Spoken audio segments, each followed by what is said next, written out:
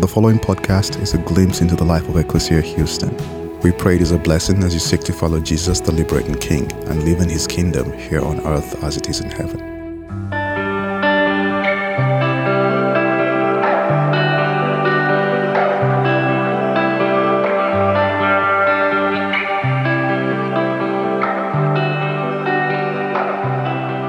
Ecclesia, this is Pastor Chris, and it's with great joy and actually a ton of enthusiasm that I get to share with you today. I'm directly on the border of Colombia and Venezuela. We're sharing time today with our friends that are indigenous peoples from Venezuela. They're living in what I can only call impossible conditions here. And I'm really grateful that our friends from Living Water International have come to join us. We're assessing some of the needs for clean water. They're gathering water from not a safe source, and they're bringing it to their family and their kids in ways that aren't promoting health and hygiene and sanitation. And we want to look at how we can help with sanitation needs, bathrooms, the basics that are really needed here. I'm going to tell you a lot more about these people. They're beautiful people, and they're in need. And we're a church that's about to enter into Lent. So Ecclesia, my job today is to invite you into a holy and a sacred fast. Now, some of you may wonder, is fasting really something I need to do? Well, let me do my best to make the case to you. But I believe that if we will join in this fast together, a Lenten fast, that it will not only transform our hearts and lives, our inner life, our spiritual life, it'll also be a part of transforming our bodies, our community, and what I'm going to propose to you today, I think will be a part of changing the world. You're going to notice that where I am in this spot, you're going to hear a lot of noise. There's birds, there's roosters. There's literally the largest pig I've ever seen in my life. There are a lot of babies crying, which does feel like Ecclesia. I can appreciate that a lot. You're going to hear a lot of noise. It's a bit chaotic here at the border, but it's also beautiful because the people are beautiful. So Ecclesia, why would we fast? Well, for one, Jesus did. So if Jesus, while he was here on earth, he was fully God, fully man, he thought it was an important spiritual practice to fast. In fact, it was the first thing he did in his public ministry. He was baptized by John the Baptist, and then he went from the Jordan River. He walked to, traditionally we know it as a mountain called Quarantana, 40. It means 40. And it's a place where Jesus spent 40 days, and he fasted, and he was alone with God. Scriptures also tell us in that period he was tempted. Why else would we fast? Well, Jesus also assumed that we would fast. In the Sermon on the Mount, he says, just as clearly and just as succinctly as you possibly can, he says, when you fast and pray, not if you fast and pray, but when you do. He just knew that we would fast and we would pray. And the truth is, if we have a weakness in our spiritual life as Christians, I would suggest to you that one of the most significant is that we often fail to fast. And part of it is because we live in Western culture where we tend to get what we want. I remember growing up, I didn't know much about fasting from my church. The person I learned about fasting from, it felt like, was my favorite basketball player. Like you, I hope, I am and was a Houston Rockets fan. I loved watching us win a couple of championships. And it was amazing in those runs to watch possibly the greatest player of all times. I know Michael Jordan, blah, blah, blah, blah, blah, LeBron, blah, blah, blah. I can only tell you that I watched Hakeem Olajuwon do things that I'd never seen anybody do, and that he often did them in the midst of Ramadan. He was fasting. He didn't have food or water throughout the day. That's a more typical Muslim fast. I want to invite you today into a Lenten fast, and I believe it's a beautiful way to fast. So Ecclesia, we also enter into a fast because it's our way to join with the children of Israel in the Exodus narrative. And I believe, Ecclesia, that our journey during Lent is to join with God's people, is to be a part of the Exodus narrative. What was beautiful about the Exodus narrative? Well, it's God's way, it's his metaphor, his story of rescuing his people. And we're a people in need of rescue. And in Lent, we enter into that story much like the children of Israel. We don't have to spend 40 years in the desert, thanks be to God. It's a beautiful baby behind me. We don't have to spend 40 years in the desert. But much like the children of Israel, we're invited into God's narrative to say, you're not created to make bricks for Pharaoh. You exist for a reason, and the reason that you're here is much more significant than just making bricks. And together, we get to find our true spiritual purpose. So what does the Bible say about a fast? Well, I'll read to you from Isaiah.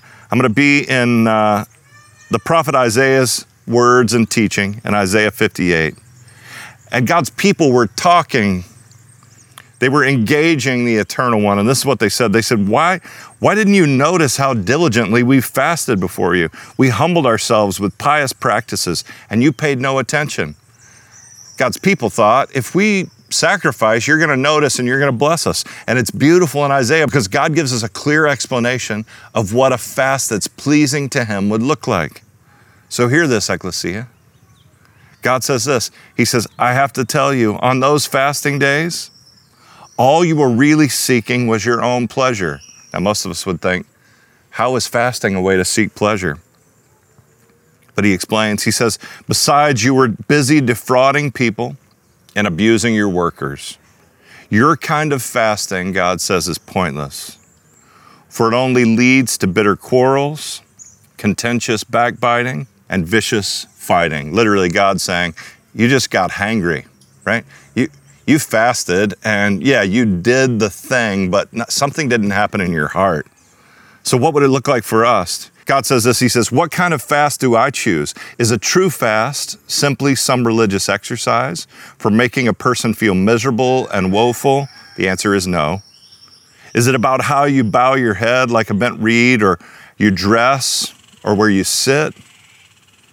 Is this what you call a fast? The Eternal One finds good and proper, and God says no. What I want is this. And I want you to consider the possibility that our Lenten fast could be exactly this. To liberate those tied down and held back by injustice. To lighten the load of those heavily burdened.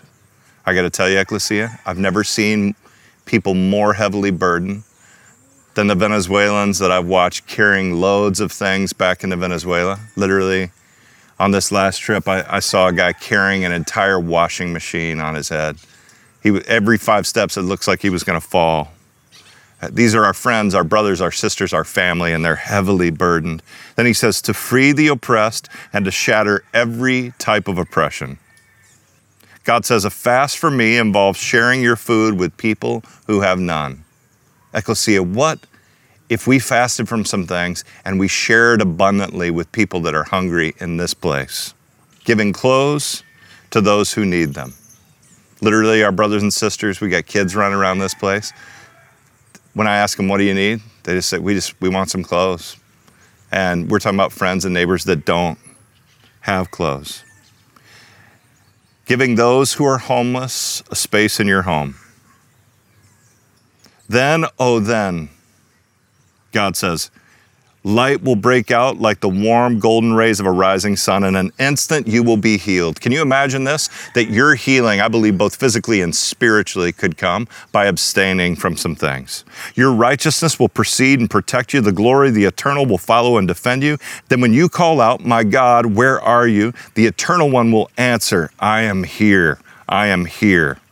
If you remove the yoke of oppression from the downtrodden among you, stop accusing others, and do away with mean and inflammatory speech. Do you hear that? What if the words that we spoke in this season were just kind words?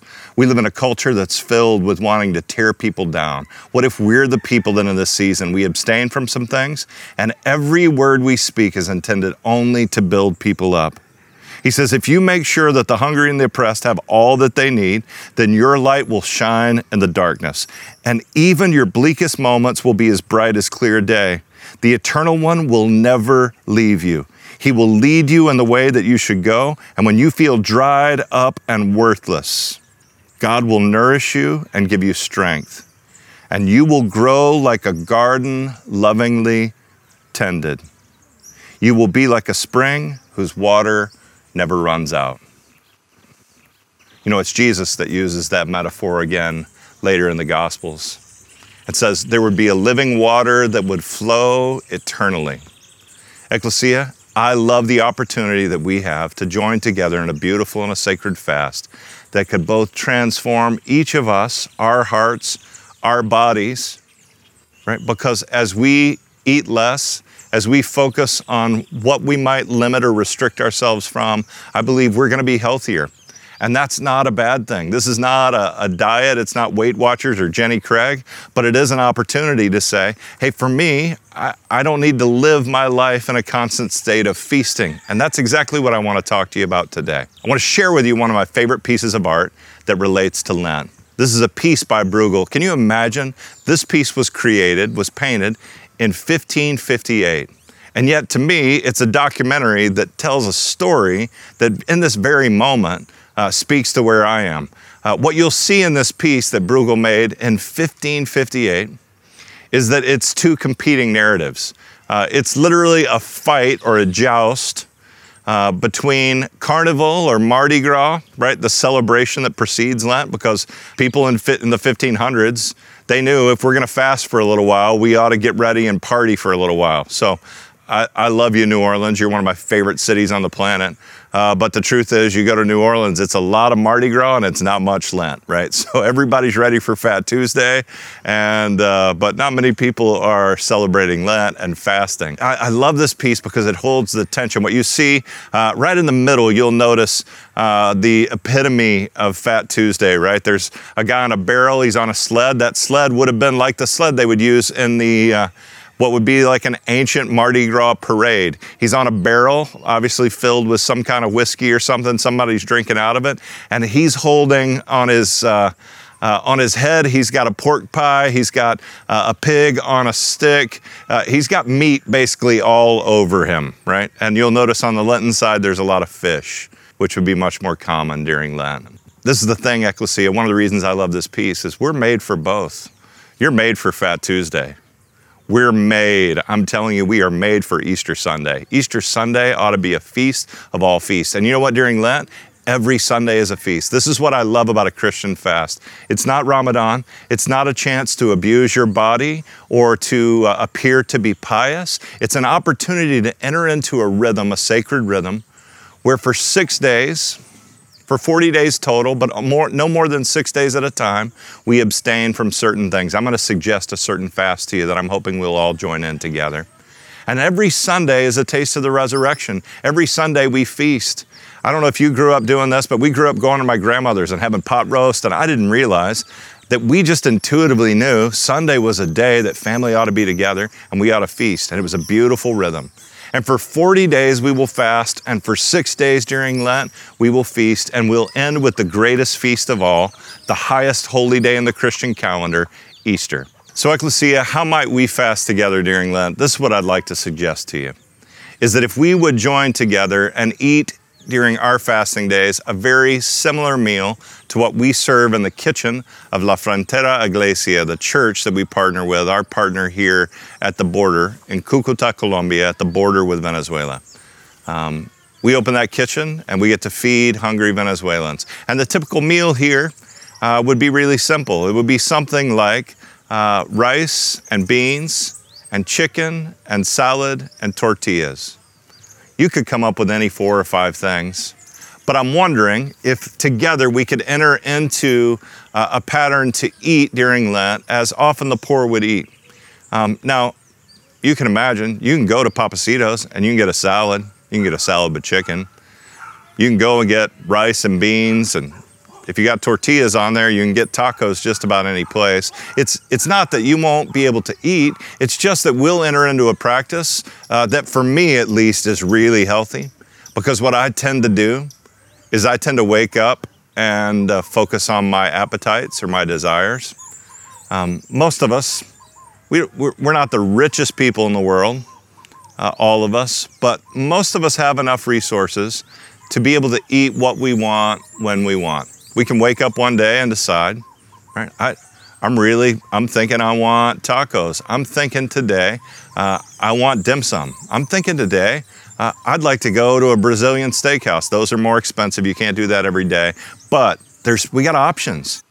So Ecclesia, it's our opportunity to wake up each morning and instantly begin to think of those who are struggling, those who are oppressed, to join with what God called us to in Isaiah 58, to lift the heavy burdens off of those who are carrying more than they can carry. I can point you directly to our friends and neighbors, our brothers and sisters here that are carrying too much. We get to free the oppressed. We get to be a part of feeding the hungry. We get to bring clothes to those in need.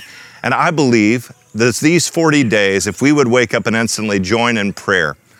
I've written a book called A Place at the Table, and it's simply an invitation to solidarity with the poor in this Lenten season. And what we want to do is get up, and I've got devotionals written for you for each day. We want to make the book a gift to you. You can make a donation for the book, but we're simply going to put it towards the work that we get to do to feed people, clothe people, bring clean water in this place at the border of Venezuela and Colombia. We have opportunities both on this side in Colombia as we operate our kitchen where you can eat simply as our brothers and sisters here have the opportunity to eat. We're going to join with partners and friends like our friend Pastor William. Pastor William Ramos is a pastor in Caracas, Venezuela. He's become a good friend over recent days. We've shared time together. I'm going to tell you about a lot of Venezuelan pastors that are new friends. And part of what I learned from Pastor William is that his church is a lot like the church I started out in the country. I was the pastor of a very small church in the country. And we quickly learned that if we had a potluck, everybody came to church. Now, those people weren't just hungry, they were craving fellowship. But in Caracas, what Pastor William tells me is that when he's out on the streets, he has the same experience I have as a pastor. He often has kids come up in the church, some that he knows well, some that he doesn't know very well, but he's their pastor. They love him. They come up and give him a hug. And he says, you know what they ask me as soon as they give me a hug? They say, are we eating at church this Sunday? They want to know. They eat once a month. Ecclesia, we're going to join with them. And literally, for $1 a person, we can feed his church. It's about 300 people. $300 a week, we can feed everybody at his church. And our suggestion to Pastor William is to say, it'd be great if you could tell the kids, we're now eating every Sunday. We're going to feed kids. We're going to feed their families every Sunday. Ecclesia, this is our opportunity to get up in the morning, read a devotional from the book. I want to invite you to join with a prayer list. If you'll send an email to lent@ecclesiahouston.org, we're going to send you some prayer updates, some brothers and sisters currently in need that you can pray for. Many of them are going to be friends and brothers and sisters and neighbors that we're going to have the opportunity to bless, because what we're going to do, I'm praying together, is, I don't know about you, but during Lent, I'm going to abstain from wine and I started to say coffee, but I'm not. I'm going to keep drinking coffee because I need to keep my sanity. So do whatever you want to do. I'm going to abstain from wine, and I'm going to abstain from most of the restaurants I would go to because I'm going to be focused on eating these very simple meals. And you know what's going to happen? I'm going to save some money. And as I save that money, I'm going to gather those resources, and together we're going to share them through Ecclesia to be a blessing to those in need here. I don't know how much we'll raise from you not going to eat dim sum or me not going to eat sushi. That's going to hurt a little bit. But you know what? Every Sunday I'm going to feast, and I'm probably going to want to eat sushi, or I'm going to have some things I'm excited to eat. And on Sundays, I want to encourage you to do this. Please pause your fast, join in the feast, because Christians were made to both fast and feast. That's the people we are. And then I'm going to be telling you more about, as we gather those offerings, we're going to be helping churches in Venezuela celebrate Easter with a grand feast. Now, you know, in Venezuela, when you can't get access to meat, fish, or basic necessities, it's hard to throw a great party. And so what we want to do is come around our brothers and sisters and help them have a great Easter. As we join in this Lenten journey, God's going to bless us. We got a bit more we want to share with you. The stories that I get to share with you from this place are important in our journey. And now we want to just invite you to consider what God may have for you over these 40 days. I would love to be a part of a church where each and every one of us joined in a sacred and holy Lent. We fulfill what Isaiah 58 has for us. I believe Ecclesia will transform our hearts, our bodies, and will be a part of transforming the world.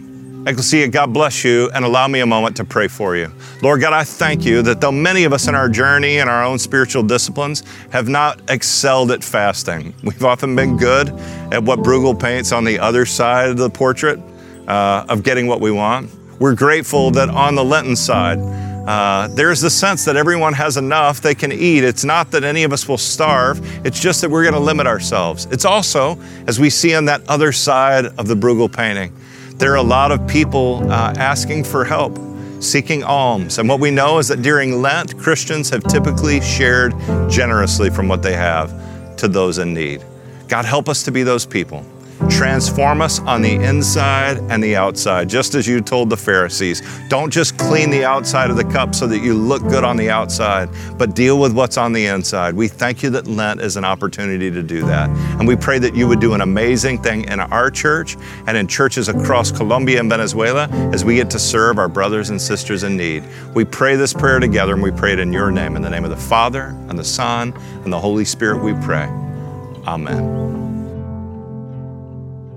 God bless you, Ecclesia. It's a gift to be able to open the scripture with you for a few moments, share a few thoughts that I think will be transformational for you. I love that technology offers you the opportunity, like to meet my Shipibo native friends from Venezuela. It at least gives you some visual. You can't smell it. You don't have the sense of the flies that were buzzing around. Anybody notice I kept swatting myself? You don't know what it's like to, my first trip there, had the beautiful experience of stepping in human feces, right? Because they don't have bathrooms, right? And it's everywhere. And you leave and think, I got a shower. You don't get the full sense, but I hope that you have this sense of these are our brothers and sisters. And what we read in Isaiah is possible. We can experience an inner transformation that flows out of us in a way that brings justice and hope to other people. And what could be better than that? I want to invite you as we open the scriptures today just to remind you to contemplate what the scriptures are. The Bible is so helpful for you, but I'm afraid in the culture that we live in, we have often wanted to turn the Bible into a self-help book. It's not a self-help book. It's very helpful. You can make a good living if you want to be a TV preacher that tries to turn every passage into self-help. But the reality is the Bible is the Bible's not a book, right? The Bible is it's a library, right? It's a collection of books, and all those books are different. The Gospels are different accounts of Christ's life and ministry. Some of those books are letters. They're from Paul. They're really informal, but they really help the church and shape the church. Some tell the stories like in Acts or the historical books of the Old Testament. Some are actual worship hymns and poems and songs. Some are apocalyptic literature that tell the story like in Daniel or in Revelation in really beautiful and outlandish ways. Some in places like Genesis offer a poetic rendering of how God created all things, right? Can you tell I'm fired up about the Bible? Is anybody else fired up about the Bible today? Some of you are staring back at me like you don't even care that I'm talking to you about the Bible. You should at least smile when the pastor talks about how great the Bible is. At least smile back at him. It's a gift, right? And the Bible is very helpful, but it's not, this is what you need to hear, it's not a recipe book. You don't get to just read these things and then mix four things together and you'll always get that. But it is always an invitation into a relationship with the one that will transform you. And Lent is an invitation into a deeper relationship with the very God that will transform you. And so I want to read to you in John chapter 6. Before I do, I want to read one of my favorite quotes of a book that I read recently. That's why I had a little self-help there. It's kind of a self-help book. I loved the diagnosis more than the conclusion, but let me read to you part of the diagnosis. Marcy Shimoff says this. She says, many people in Western culture, I would just say many people in Houston, Texas, are striving for success. They want the great home. They want their business to work. They want all these outer things. But what we found in our research is that having these outer things does not necessarily guarantee what we really want, which is happiness. So we go for these outer things thinking they're going to buy us happiness, but it's backward. You need to go for the inner joy, the inner peace, the inner vision first, and then all of the outer things appear. I'm not sure all the outer things will appear. But what happens when the inner things are transformed, and her conclusions are different than mine, but Lent is an invitation to transform your inner life. And what I believe will happen, Ecclesia, is for sure the outer things won't matter as much. And there are a couple of ways to go about that. I think the best one is to seek spiritual transformation. There are people in this room that can go, I can tell you why the outer things don't matter because I've actually accomplished them. We got people all across the room that could just tell you, like, I went after the house. I finally built the house, right? The house to end all houses. This was the house. And I got into the house, and when I got into the house, I figured out it was just a house. Right? People that say, if I just had this job, if I just had this level of success, if I just had this car, right? Anybody remember I was 16 and I just believed if I had a Jeep, the world would be perfect, right?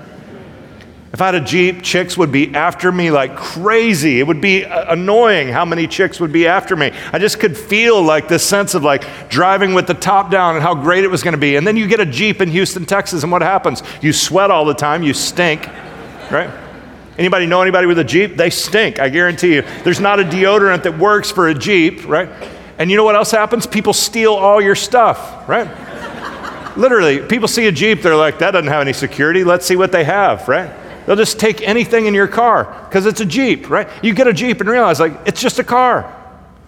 And you get the job and you realize, at the end of the day, a house is just a house and a job is just a job and a car is just a car.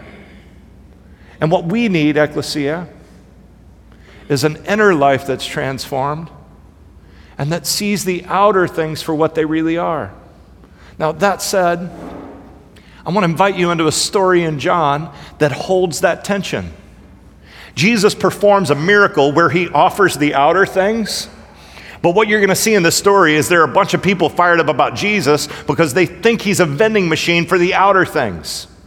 They think he's there just to deliver those things. But really what he's going to tell us in this passage is, I'm here and I'm going to provide bread and fish, and I'm going to do some miraculous things for you, but what you really need is me. What really matters is me.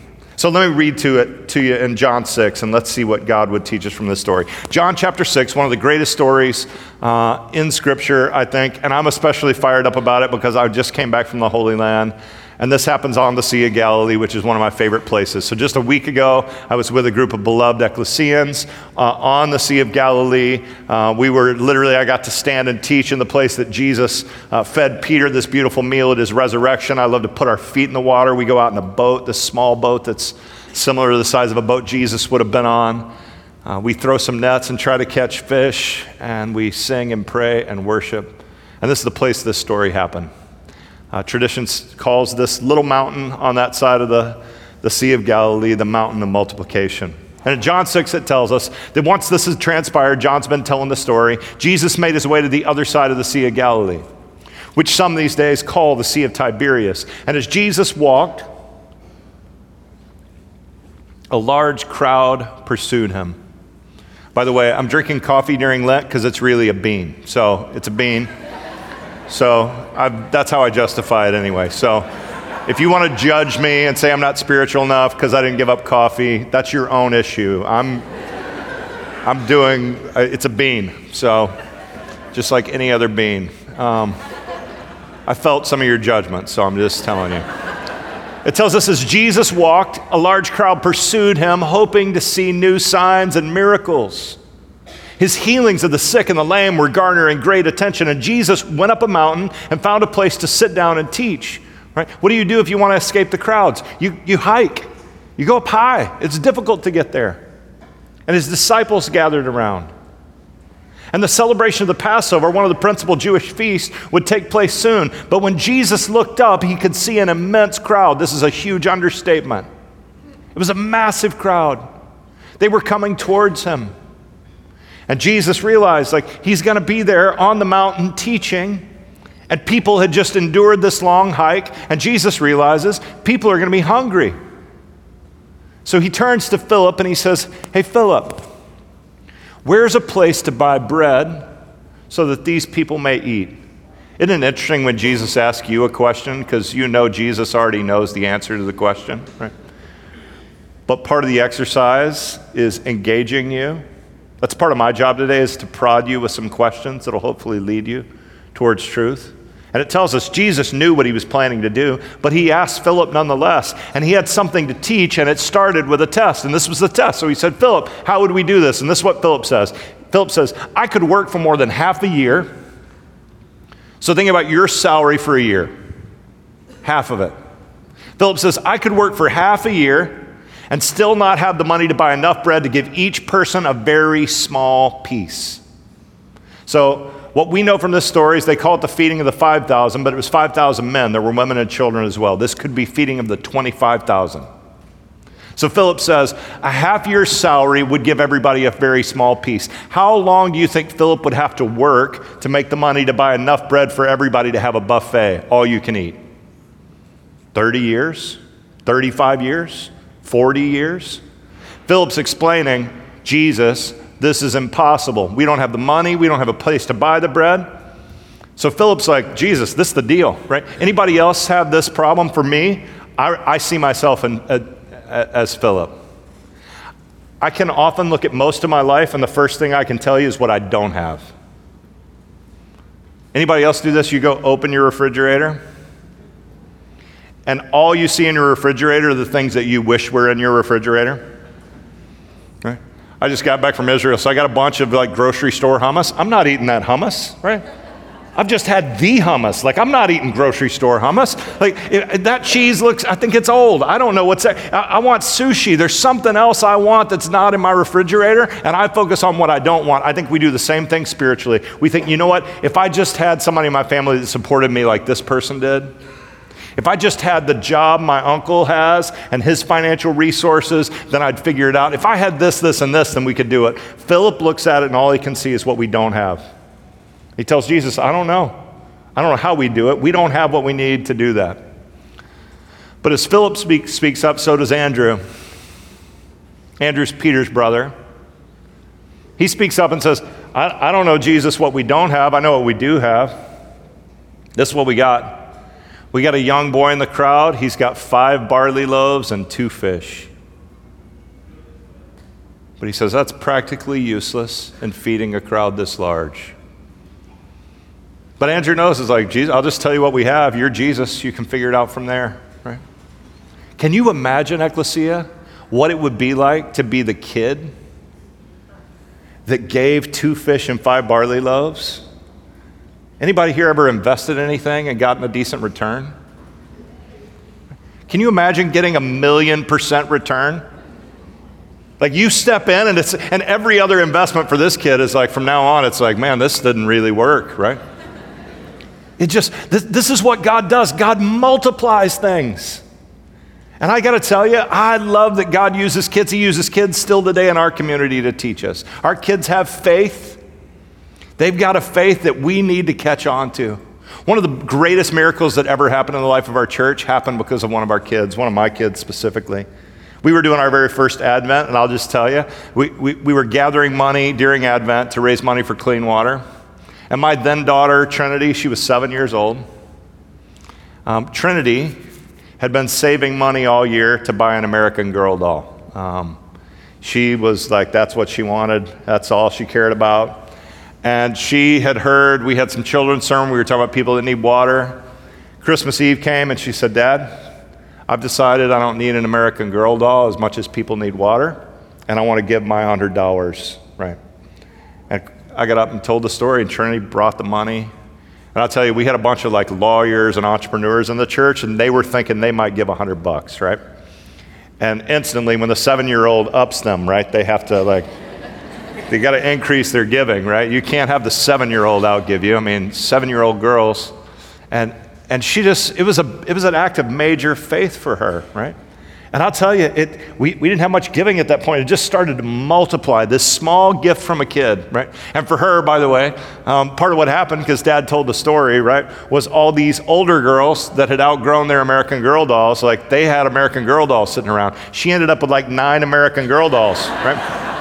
So she still thinks this is how it works. Like, you just give this little gift and it'll just multiply, right? Can you imagine being that kid? Like, I'm convinced we're going to get to heaven, and that guy's walking around like, I'm the kid with the 2 fish and barley loaves t-shirt, like all the time. Like, that was me. What'd you guys do? You guys do anything? I gave the 2 fish and the 5 barley loaves. Like, God did something big with me, right? And that we're all longing to be a part of something like that. I got to tell you, this is what God is still doing in our midst today. The stories I was telling you from the Colombia-Venezuela border and inside of Venezuela, they're an opportunity for us with something very small. Isn't it amazing that this kid didn't go, I got 2 fish and 5 barley loaves. I'm going to eat what I want. Then I'll give Jesus the rest. Right? How many of us think, like, if I had that, I'd have gone, hey, I'll eat my lunch, and Jesus, whatever's left over, he just gives it all. Right? Anybody in that place that you're like, when I got more than I'm going to give, I'm going to be super generous when I have an abundance.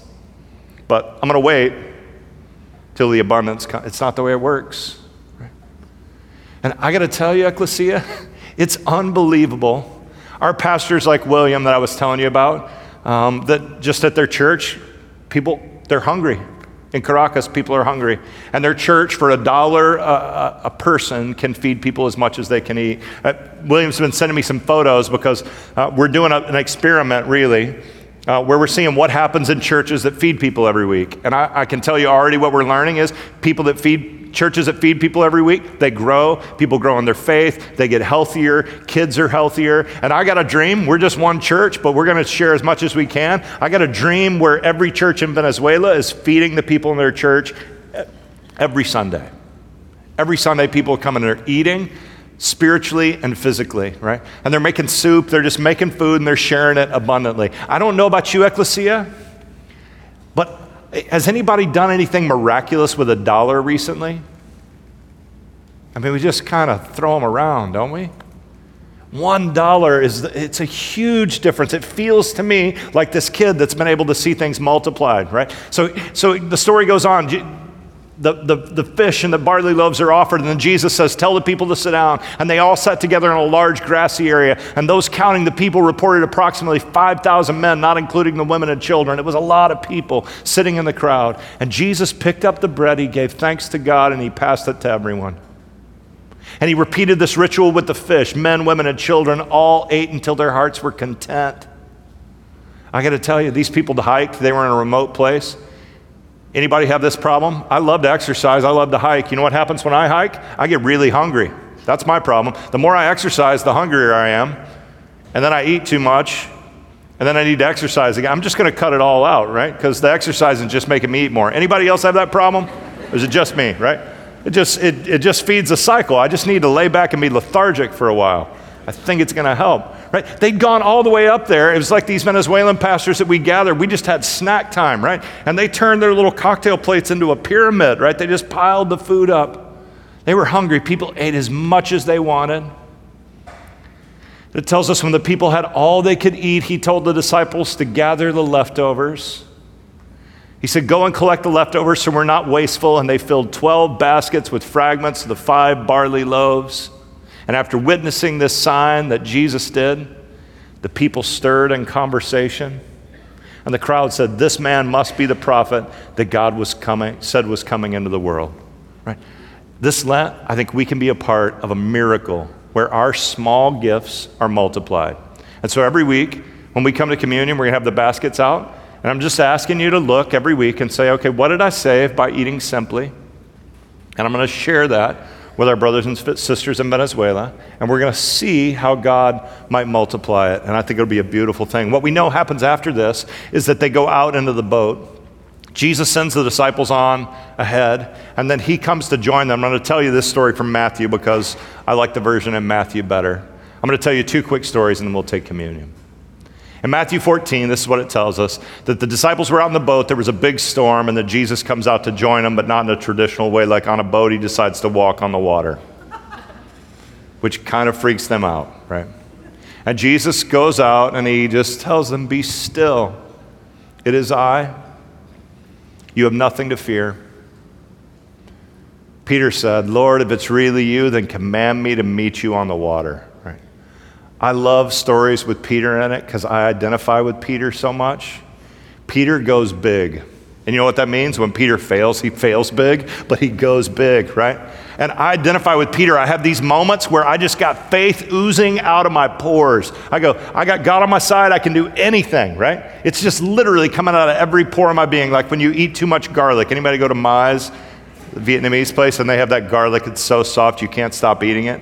But for like 2 weeks, everybody that meets you is like, have you been eating garlic? You smell like garlic, right? I got those moments where I just got faith, right? I got a ton of it. But you know what happens to me? I go from like so much faith to one problem, right? One problem. And it's like I'm decimated, right? Peter stepped out of the boat onto the water. He began walking towards Jesus. He was living in faith, but then he remembered how strong the wind was. Anybody else have that problem? One thing. And all of a sudden, I'm sinking and spiraling. But when he remembered how strong the wind was, his courage caught in his throat and he began to sink.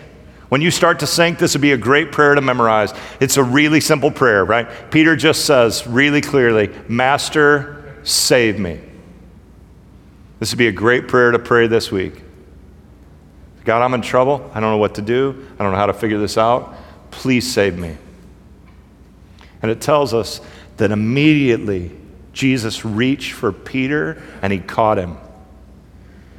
And Jesus said, "Oh, you of little faith, why did you doubt and dance back and forth between following me and heeding fear?" Right? He said, "Just follow me." And then Jesus and Peter climbed into the boat. Say it with me. Into the boat. That was the weakest of any service we've ever had here. Then Jesus and Peter climbed into the boat together. I don't know about you, but when I fail, it's great to imagine Jesus picking me up and pulling me in and stepping into the boat with me. And me and Jesus are in the boat together. I don't know what boat you're in. I don't know if you feel like it's sinking. Sometimes mine feels like it's sinking. But it helps me a lot to know that Jesus is in the boat with me and that he doesn't just get in when we're doing it all right. Peter was doing it wrong. He needed help, and Jesus steps into the boat with him, and the wind became still. I don't know what risk you're taking. I don't know what problems you're facing, but I find great hope in it. And the reason I love this passage in John 6 is we get this first miracle, we get this second miracle in this lesson with Peter, and then Jesus goes on to explain what the first miracle meant. And so he goes on to explain, hey, listen, what happened was everybody heard about free bread and free fish, and they started coming to Jesus, right? So he had a gathering of people coming around, and they were like, hey, Jesus, do the little bread thing again. They thought Jesus was a vending machine. And Jesus turns to them, right? He says, that's not the bread you're really looking for, right? What you really need is much more than that. And in John 6, he explains to him, he says this, he says, I'm the bread that gives life. Your fathers ate manna in the wilderness and they died. But there's another bread that comes from heaven, and if you eat this bread, you will not die. Right? He pauses and he says, hey, listen, there's this bread that can just sustain you. And if you go back in Exodus, this is what you find, is that there's this amazing story where Jesus rains down this provision. Jesus is saying what? He's saying, I'm not just your provider, I'm your provision. I'll sustain you.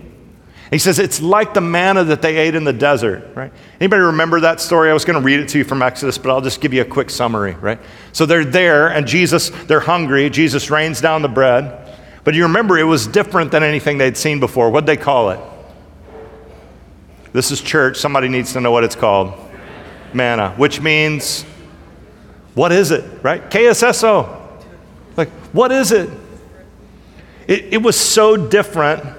It's like what I like to do when I'll take our staff to Chinatown sometimes, and I'll give them $5 and I'll go buy something that you don't know what it is, and then we'll eat it, right?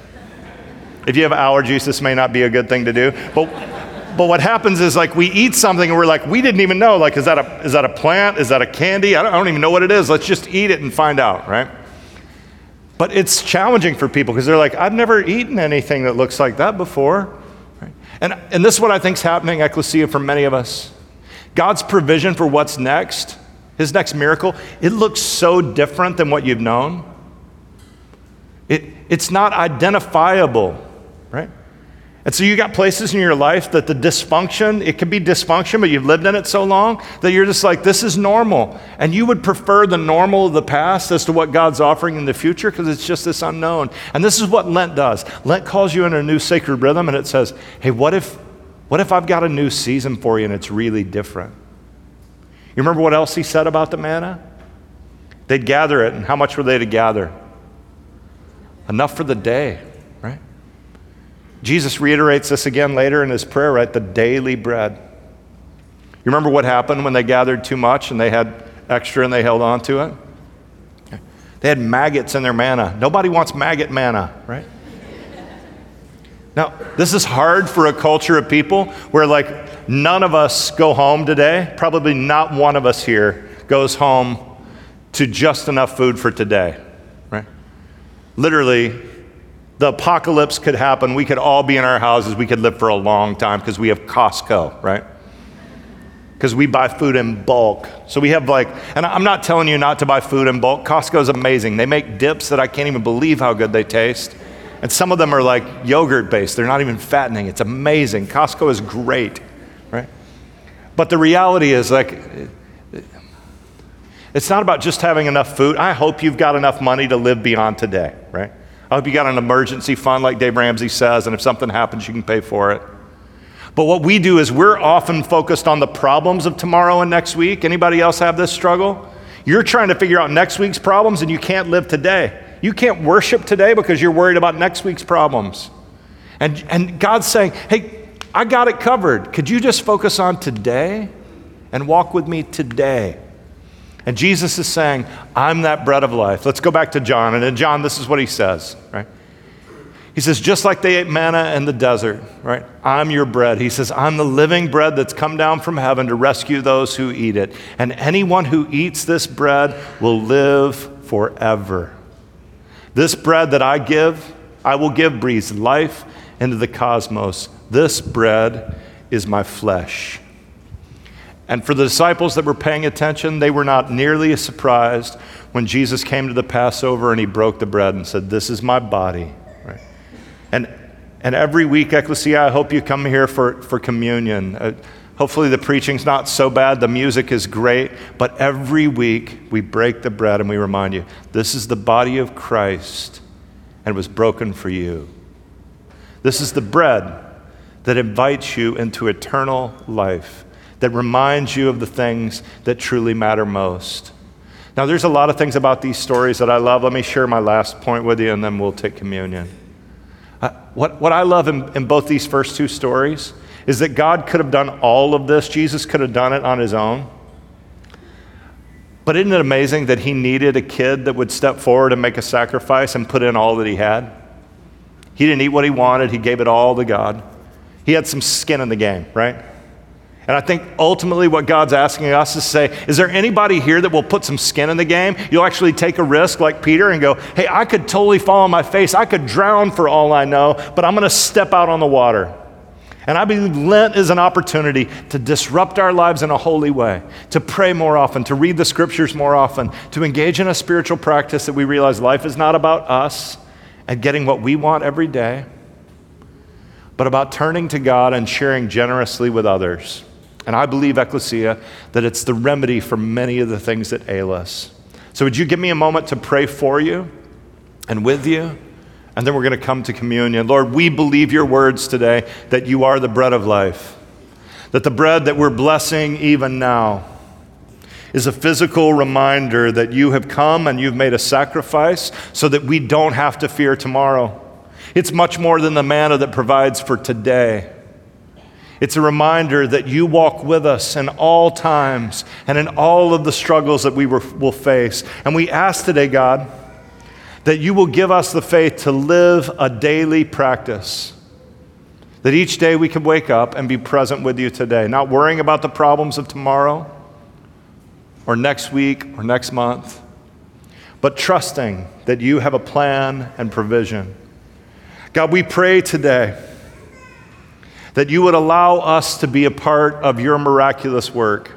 That like this kid with very little to offer, you took little and you multiplied it into abundance. And we pray today that our brothers and sisters that eat in Venezuela from the very small gifts that we've given, that it would be multiplied. And that not only those kids would eat and the food would be multiplied, but the kids, their health, their family's health, that people would be able to stay in Venezuela, that they wouldn't have to leave their home and risk danger and difficulty.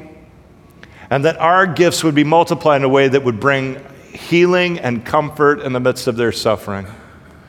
God, we pray that you would do a work inside of us, that our hearts would be different. From the time that we began this journey on Ash Wednesday to our completion of it as we walk with you on Easter Sunday. God, we trust you. We choose to follow you. We pray we'd find hope and encouragement as we walk with brothers and sisters in this room and across the globe. We pray all of this together, and we pray it in your name. In the name of the Father, and the Son, and the Holy Spirit we pray. Amen. Thank you for listening to our podcast. If you would like more information, please visit our website at www.ecclesiahouston.org.